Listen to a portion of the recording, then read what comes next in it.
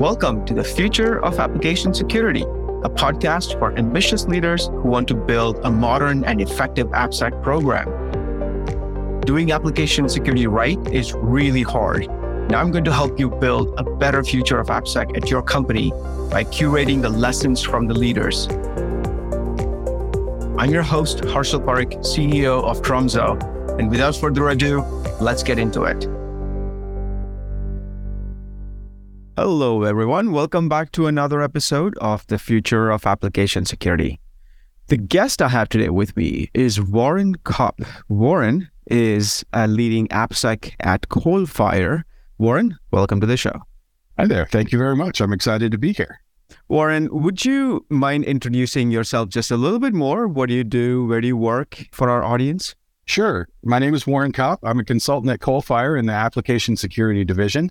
We're a big and growing practice here at Coalfire. Many people have heard of Coalfire because of compliance efforts or ThreadFix or some of the other applications we've had in the past. We're really growing our application security practice for the next few years. We have a lot of great consultants and we have a lot of great clients, and we're trying to grow both. Fantastic. And Warren, you've been at Coalfire for some time now. Tell me a little bit about how did you get into AppSec consulting, and maybe a brief intro into or overview into where did you work before? Sure. So I have an animation degree and I backed into technology to become a sysadmin and get admin access at one point. Through that, I found out that information security is a thing, and it sounded like a fascinating career goal because it's never static at all. It's always very, very changing.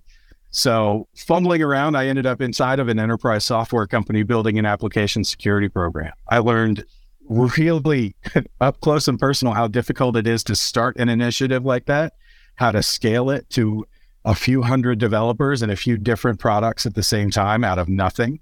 When we were done with that program there, I had some great experiences with the consultants that we had hired. And I learned that it looks like a good gig being the expert to come in and just talk to folks about where their opportunities are. Here's the stuff you're doing great.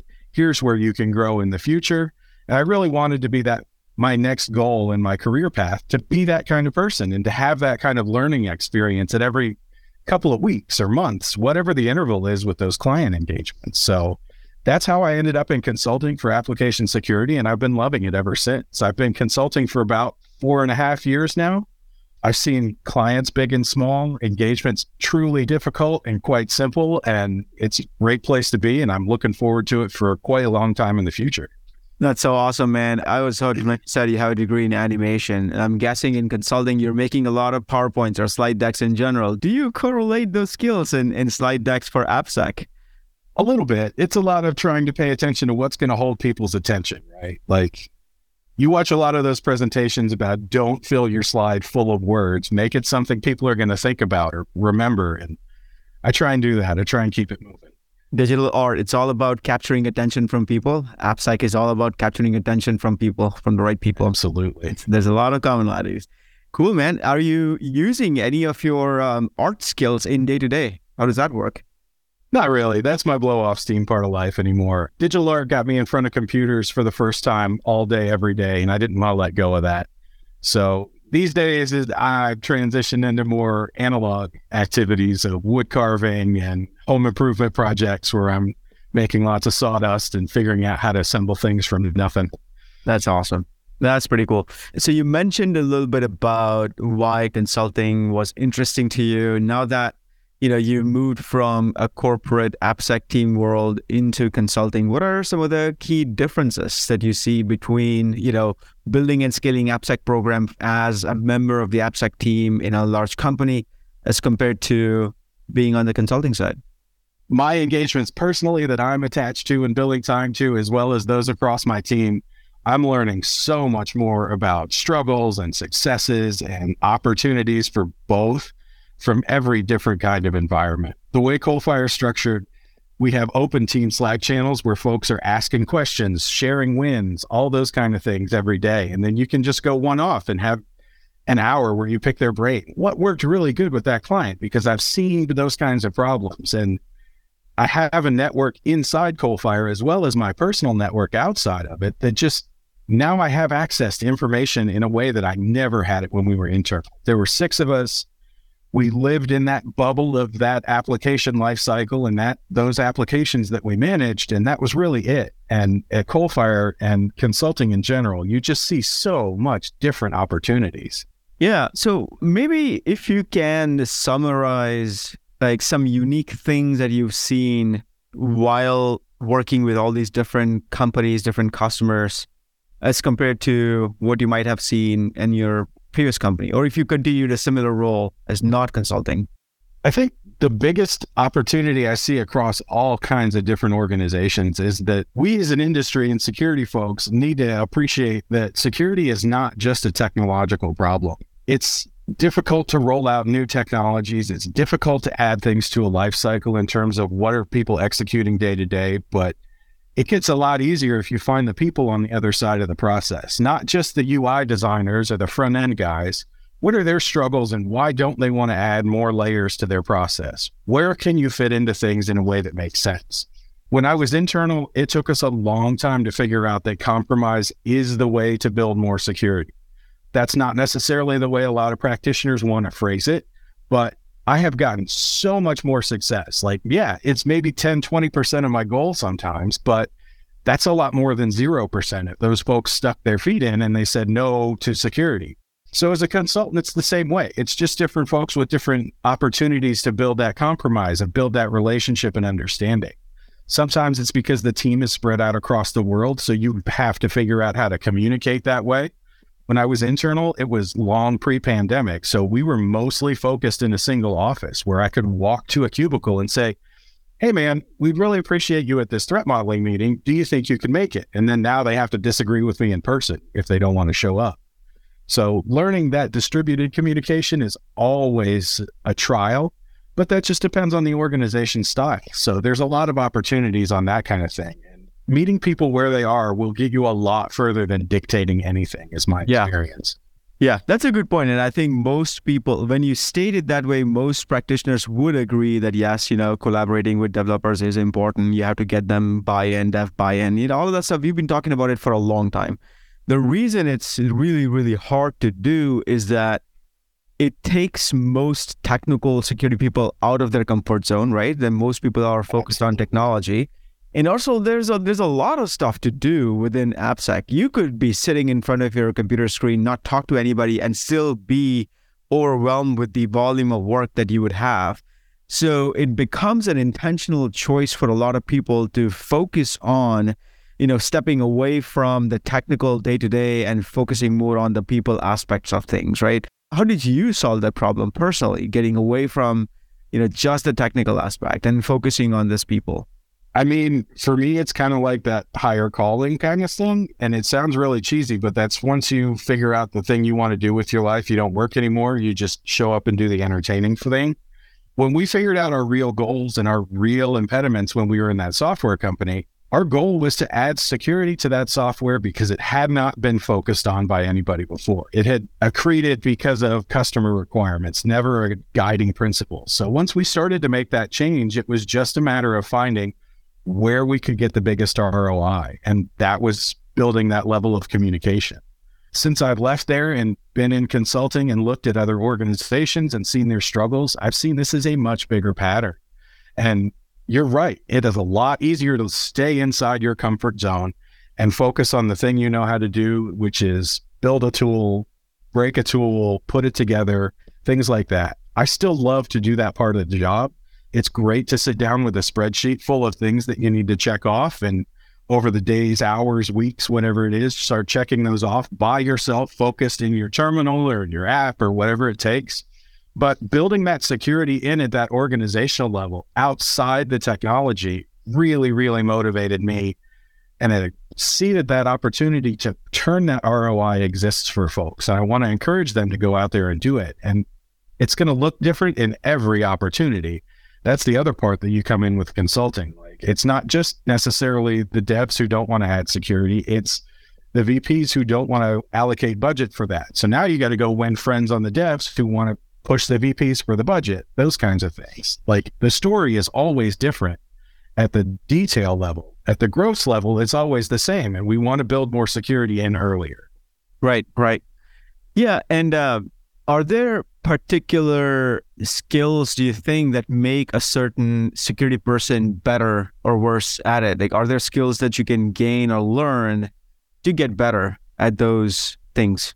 Getting comfortable just talking to people more often. This was something that I struggled with, and I still do. If I go to a conference full of folks that I'm not speaking at, or I don't have a common thing, and none of my friends are there to start introducing me to other circles, sometimes I still struggle with that myself. I would still much rather be at home playing video games, doing wood carving, whatever it is that I'm by myself.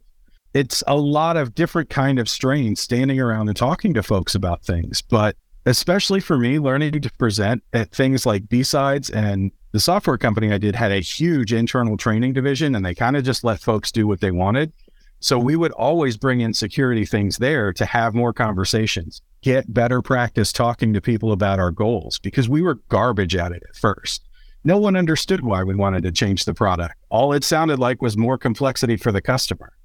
So we had to learn how to communicate better. And it's different communicating, we want this scanner to run more effectively, than it is, we want to add two-factor because we think it'll drive more business to the company because more of the bigger customers are asking for it. Like, there's a huge communication gap between those two things. And they're both talking about technical problems, but they're talking about them in very, very different ways. And in my experience, it's not necessarily a book learning kind of thing. It's an experience thing. You're going to be bad at it. There are conference talks of me on YouTube struggling because it took a while to get good at it. I promise. Right. Yeah, what fascinates me is that, well, by the way, I 100% agree that being able to collaborate and partner with the other peers in your organization outside of security, being able to sell security to them, being able to convince them to do other things for security, those are all crucial skills for a successful AppSec team. But it's fascinating that none of the AppSec or most of the AppSec trainings or, courses and stuff like that we have in the industry, none of that focuses on that aspect of soft skills, right? It's all about technical things, which are important, obviously, but it sounds like there's a huge gap in our industry of what's actually crucial for a successful AppSec team, but there's no training available for it. So how do you train this, the generation of engineers and security people that we have to be successful at it? I really don't know. I've struggled with that my whole career. After my first couple of years where I tried by hand at OSCP, I got a CISP, I did those things. There's a really big dead zone of training. And it's a lot better now because there are a lot more providers than there were 6, 8, 10 years ago.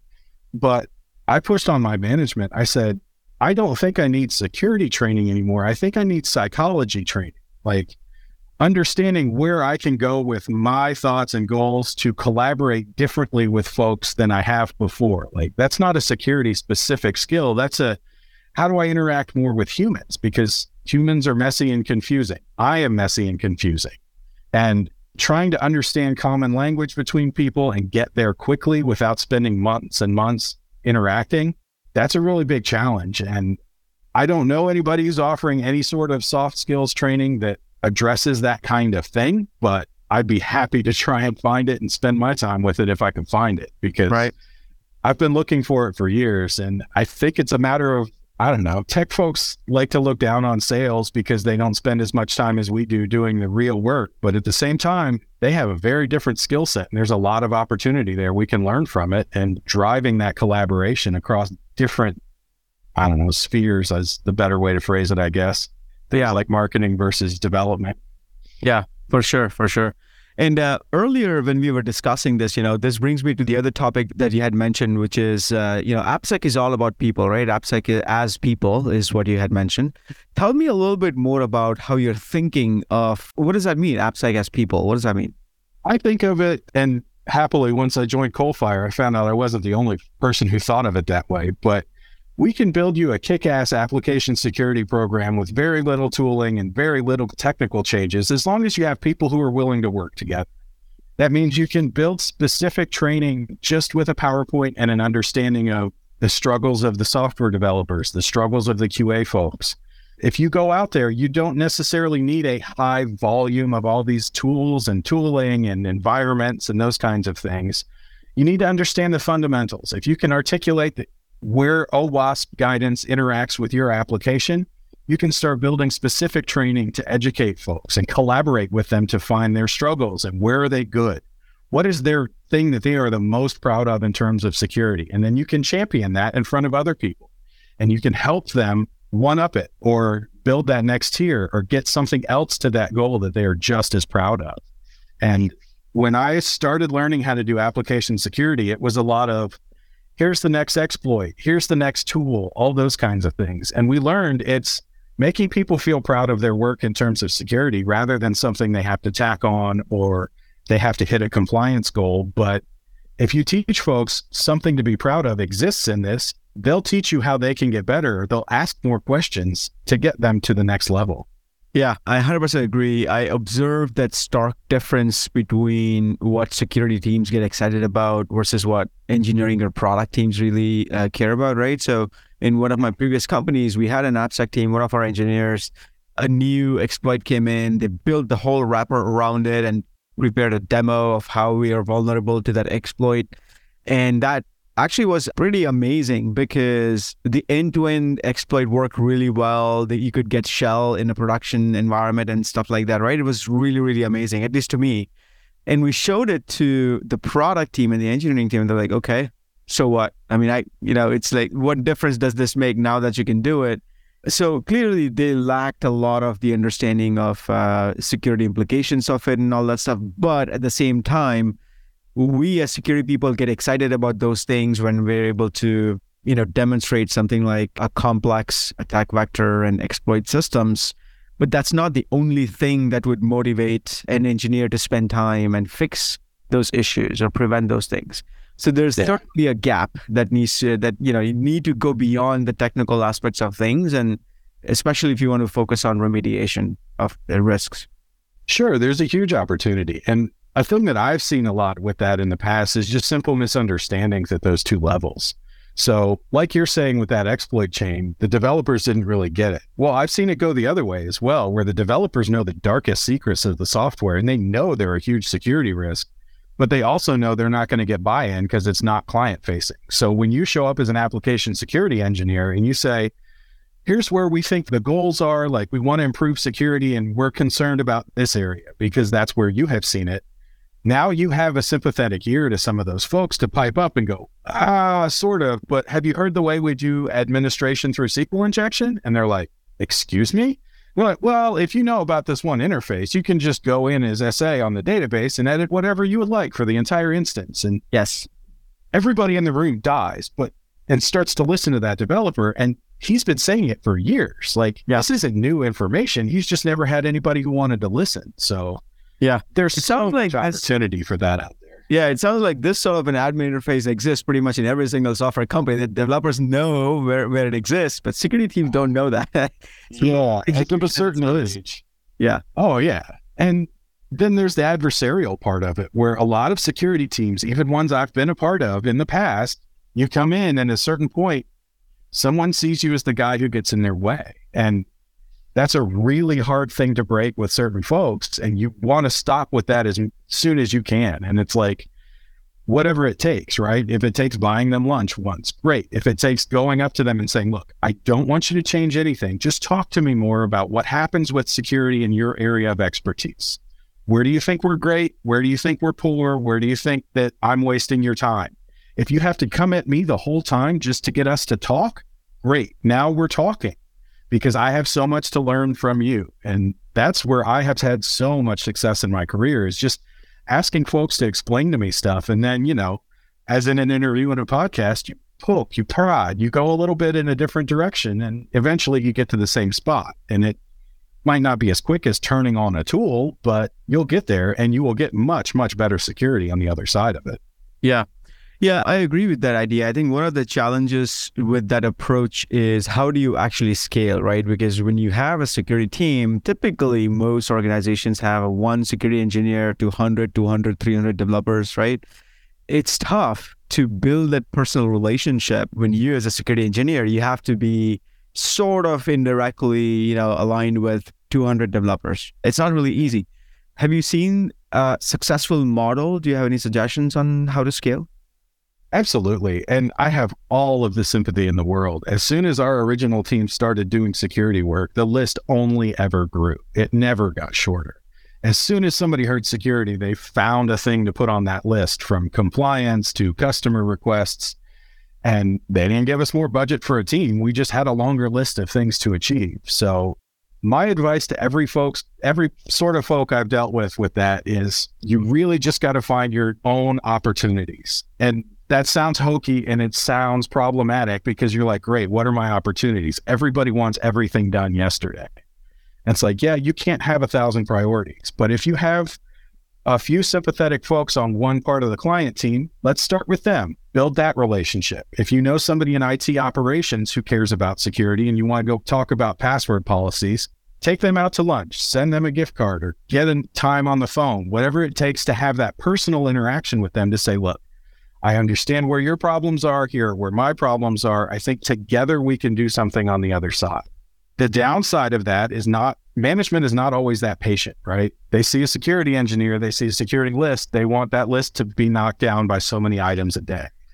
And that's where I struggle to have great advice. Having leadership that will at least listen to your successes and your proposed timeline, they should be pushing you, definitely, but not unreasonably. Like, if you can't scale, you can't scale, but you should be asking for help, looking for more opportunities, grow that network however you can. Huge opportunities that I've encouraged folks to do to grow networks is have open lunch and learns, where you send out large scale emails inviting folks to ask questions about security things, either in the product or in the news even. And you can get folks who will come in and ask questions that you're not prepared for. You will have no answer for, but now you want to talk to them. And that's how you can grow a network if you just start fresh and don't have one. Right. So all of these things, you really have to spend the time and effort to do those things, right? So then you either pick and choose the teams or the business units or the functions that you would want to invest your resources in. So you can do that, but at the same time, there's a lot of the road, ditch digging work that AppSec people do that can be automated. Do you have any thoughts around what you've seen modern teams automate, which is open for automation, and how you should automate? What are the things that should be automated so the security team gets freed up and focus time on this relationship building, collaboration, partnership with dev teams? My favorite example of that, and I wish I had the permission to share the individual and the company, but unfortunately I don't. We were doing an OWASP SAM evaluation, so looking at the structured maturity of their entire software lifecycle. And we got to the point about exception management, which is, we have these policies of keeping these dependencies up to date by a certain level. If there are exceptions to that, it should only exist for a certain time period without such and such approval, that kind of thing. Because exceptions exist to every policy. It's whether or not you're keeping track of them and that kind of thing that evaluates the maturity. This gentleman on this team took it on himself to build an automated exception management thing into their CI/CD pipeline. So instead of going to a SharePoint form, going to a Google form, doing something like that, it was, you check in a line to this text file that says these dependencies on this version can exist for this long because they have this approval from these people at a certain level. And then that would do a countdown, and then it would break the build because of that exception policy. Because once that timeline ran out, if it wasn't renewed, it would kick it out and break the build. And I was just gobsmacked when he showed it to me. I'm like, why? How? He goes, look, we do everything automated here. Okay. This was the quickest way I could think to do this. And we're going to have issues. It's not perfect, but now I have a working prototype, and we had presented on Monday, and this was like a Wednesday or a Thursday. He showed it to us. And I'm like, you're just teaching me that things that I assume can't necessarily be automated because they're too sticky with too many people involved. I'm just not thinking aggressively enough about it. So those opportunities exist at every layer. It's just, that's my favorite story, because that gentleman was so pumped and it was so cool to see it working. That's phenomenal. Yeah, it's a good way for security to start, automating compliance processes, approval processes, governance workflows, things like that, right? Everything should exist in Git. And if we can automate compliance processes, audit workflows, that's even more beautiful. That's how you get attention. Yeah. I mean, we told everybody, because we were in like the individual working sessions, we told everyone in his management structure, it was like, look, this guy is aggressively working to take big concepts and make them personal to your environment. That's a huge, huge thing. I wouldn't have come up with that. I did not grow into security from a developer standpoint. I came from sysadmin, deployment engineering, QA. So my techniques are going to be different than his, then would be different than yours. And learning and giving space for those differences of opinion and concept to come through, it's going to build a great team. Yeah, for sure. And that's sort of also the direction where Tromso is going as well, right? So we've got a ton of different policies that do compliance as code, policy as code. So all of these implementations of SLAs and extensions and workflows, all of that is natively built into not just the CI/CD pipeline, but also GitHub pull request process, right? So shifting left, why can't we shift compliance left, right? So it's a great example that we've also implemented within the platform natively. Anyway, so going back to your experience, going from a AppSec team at a large software company, now working in consulting, do you have thoughts around where the current state of AppSec is today? Is there a lot of change happening? What do you see now that you're getting exposed to a lot more environments in consulting? I mean, I still see it at every level. I see the folks who are just trying to figure out what security means with a team of 6-8 developers to folks running with it at scale and who are trying to introduce threat modeling and consistent threat modeling all throughout their entire architecture that spans the globe. So I think, if anything, it's just easier to find more information on every level. So everybody knows OWASP, but there's stories like mine. There are stories like these and conference talks and trainings. There are so many more opportunities for AppSec training now than there were even 4 or 5 years ago. I mean, it used to just be things like the OSCP and the CISSP, like those big name industry certs. But now there are folks doing YouTube channels full of very dedicated, specific developer training. And there are very specific and general trainings of everything across the AppSec environment. And it's so much easier to find so many more different opinions. When I started doing this in 2012 or so, it was going to conferences, finding people with adjacent sounding talks, and then cornering them in the hallway when you saw them later and saying, look, your talk was great. I really believed all those things, but how did you solve for this problem? And that's the thing I've been trying to give back as I grow in my career, because I learned these things. And I want to encourage folks, if you're in that environment where you're that single security engineer with the ever-growing list, yes, it is very, very hard. We understand. Some of us have been there. We think you can do it, that kind of thing. Because especially if you're starting out in that environment that's a lot less mature than some of these bigger names, or like you hear about Netflix or Google, where they're rolling stuff at a level of security you can't begin to imagine. Yeah, you can get there eventually. It's going to take some time and you're going to struggle. Things are going to go sideways a little bit, but it's so much easier to find that information to know you can grow rather than have to struggle with it so slowly like you used to. Right. So with access to so much more information, sharing knowledge, and I've seen a lot of, Slack communities as well, Slack channels, and people are collaborating very, very extensively. So which is all good news for AppSec professionals or security professionals in general in this time. Where do you think the future is going to go? Like, do you have any, any trends that you're already seeing across, more modern customers, more modern environments that you've seen? Any predictions? Just loosening the old versions of everything has to be inside a VPN, inside a firewall, inside of that kind of thing. The whole, what does Google call it? Beyond Corp kind of an idea. I think that is growing aggressively. After all the COVID lockdowns and things like that and the remote work, folks just don't want to be hemmed inside that very specific perimeter any longer. They're used to having that flexibility, and what that means to an application security lifecycle has to change along with it. Folks can't just push a version out there and expect it to exist in perpetuity any longer. They have to keep it refreshed. Something is going to happen with those dependencies. Either they're going to get compromised or somebody's going to find a new exploit. Like, there are so many opportunities for things to go sideways. Getting more aggressive, getting more iterative, and growing quicker are the best ways to keep up as far as I've seen folks out there. Awesome. Well, Warren, this was an awesome podcast. I love all of the insights that you shared here with the audience today. Thank you so much for your time today. I really appreciate it. This has been a great conversation. Thanks for listening to The Future of Application Security. If you've enjoyed this episode or you are new to the show, I'd love to have you subscribe wherever you get your podcasts so you don't miss any episode. And if you like the podcast, I'd be grateful if you can leave us a review on Apple Podcasts. Thank you for listening.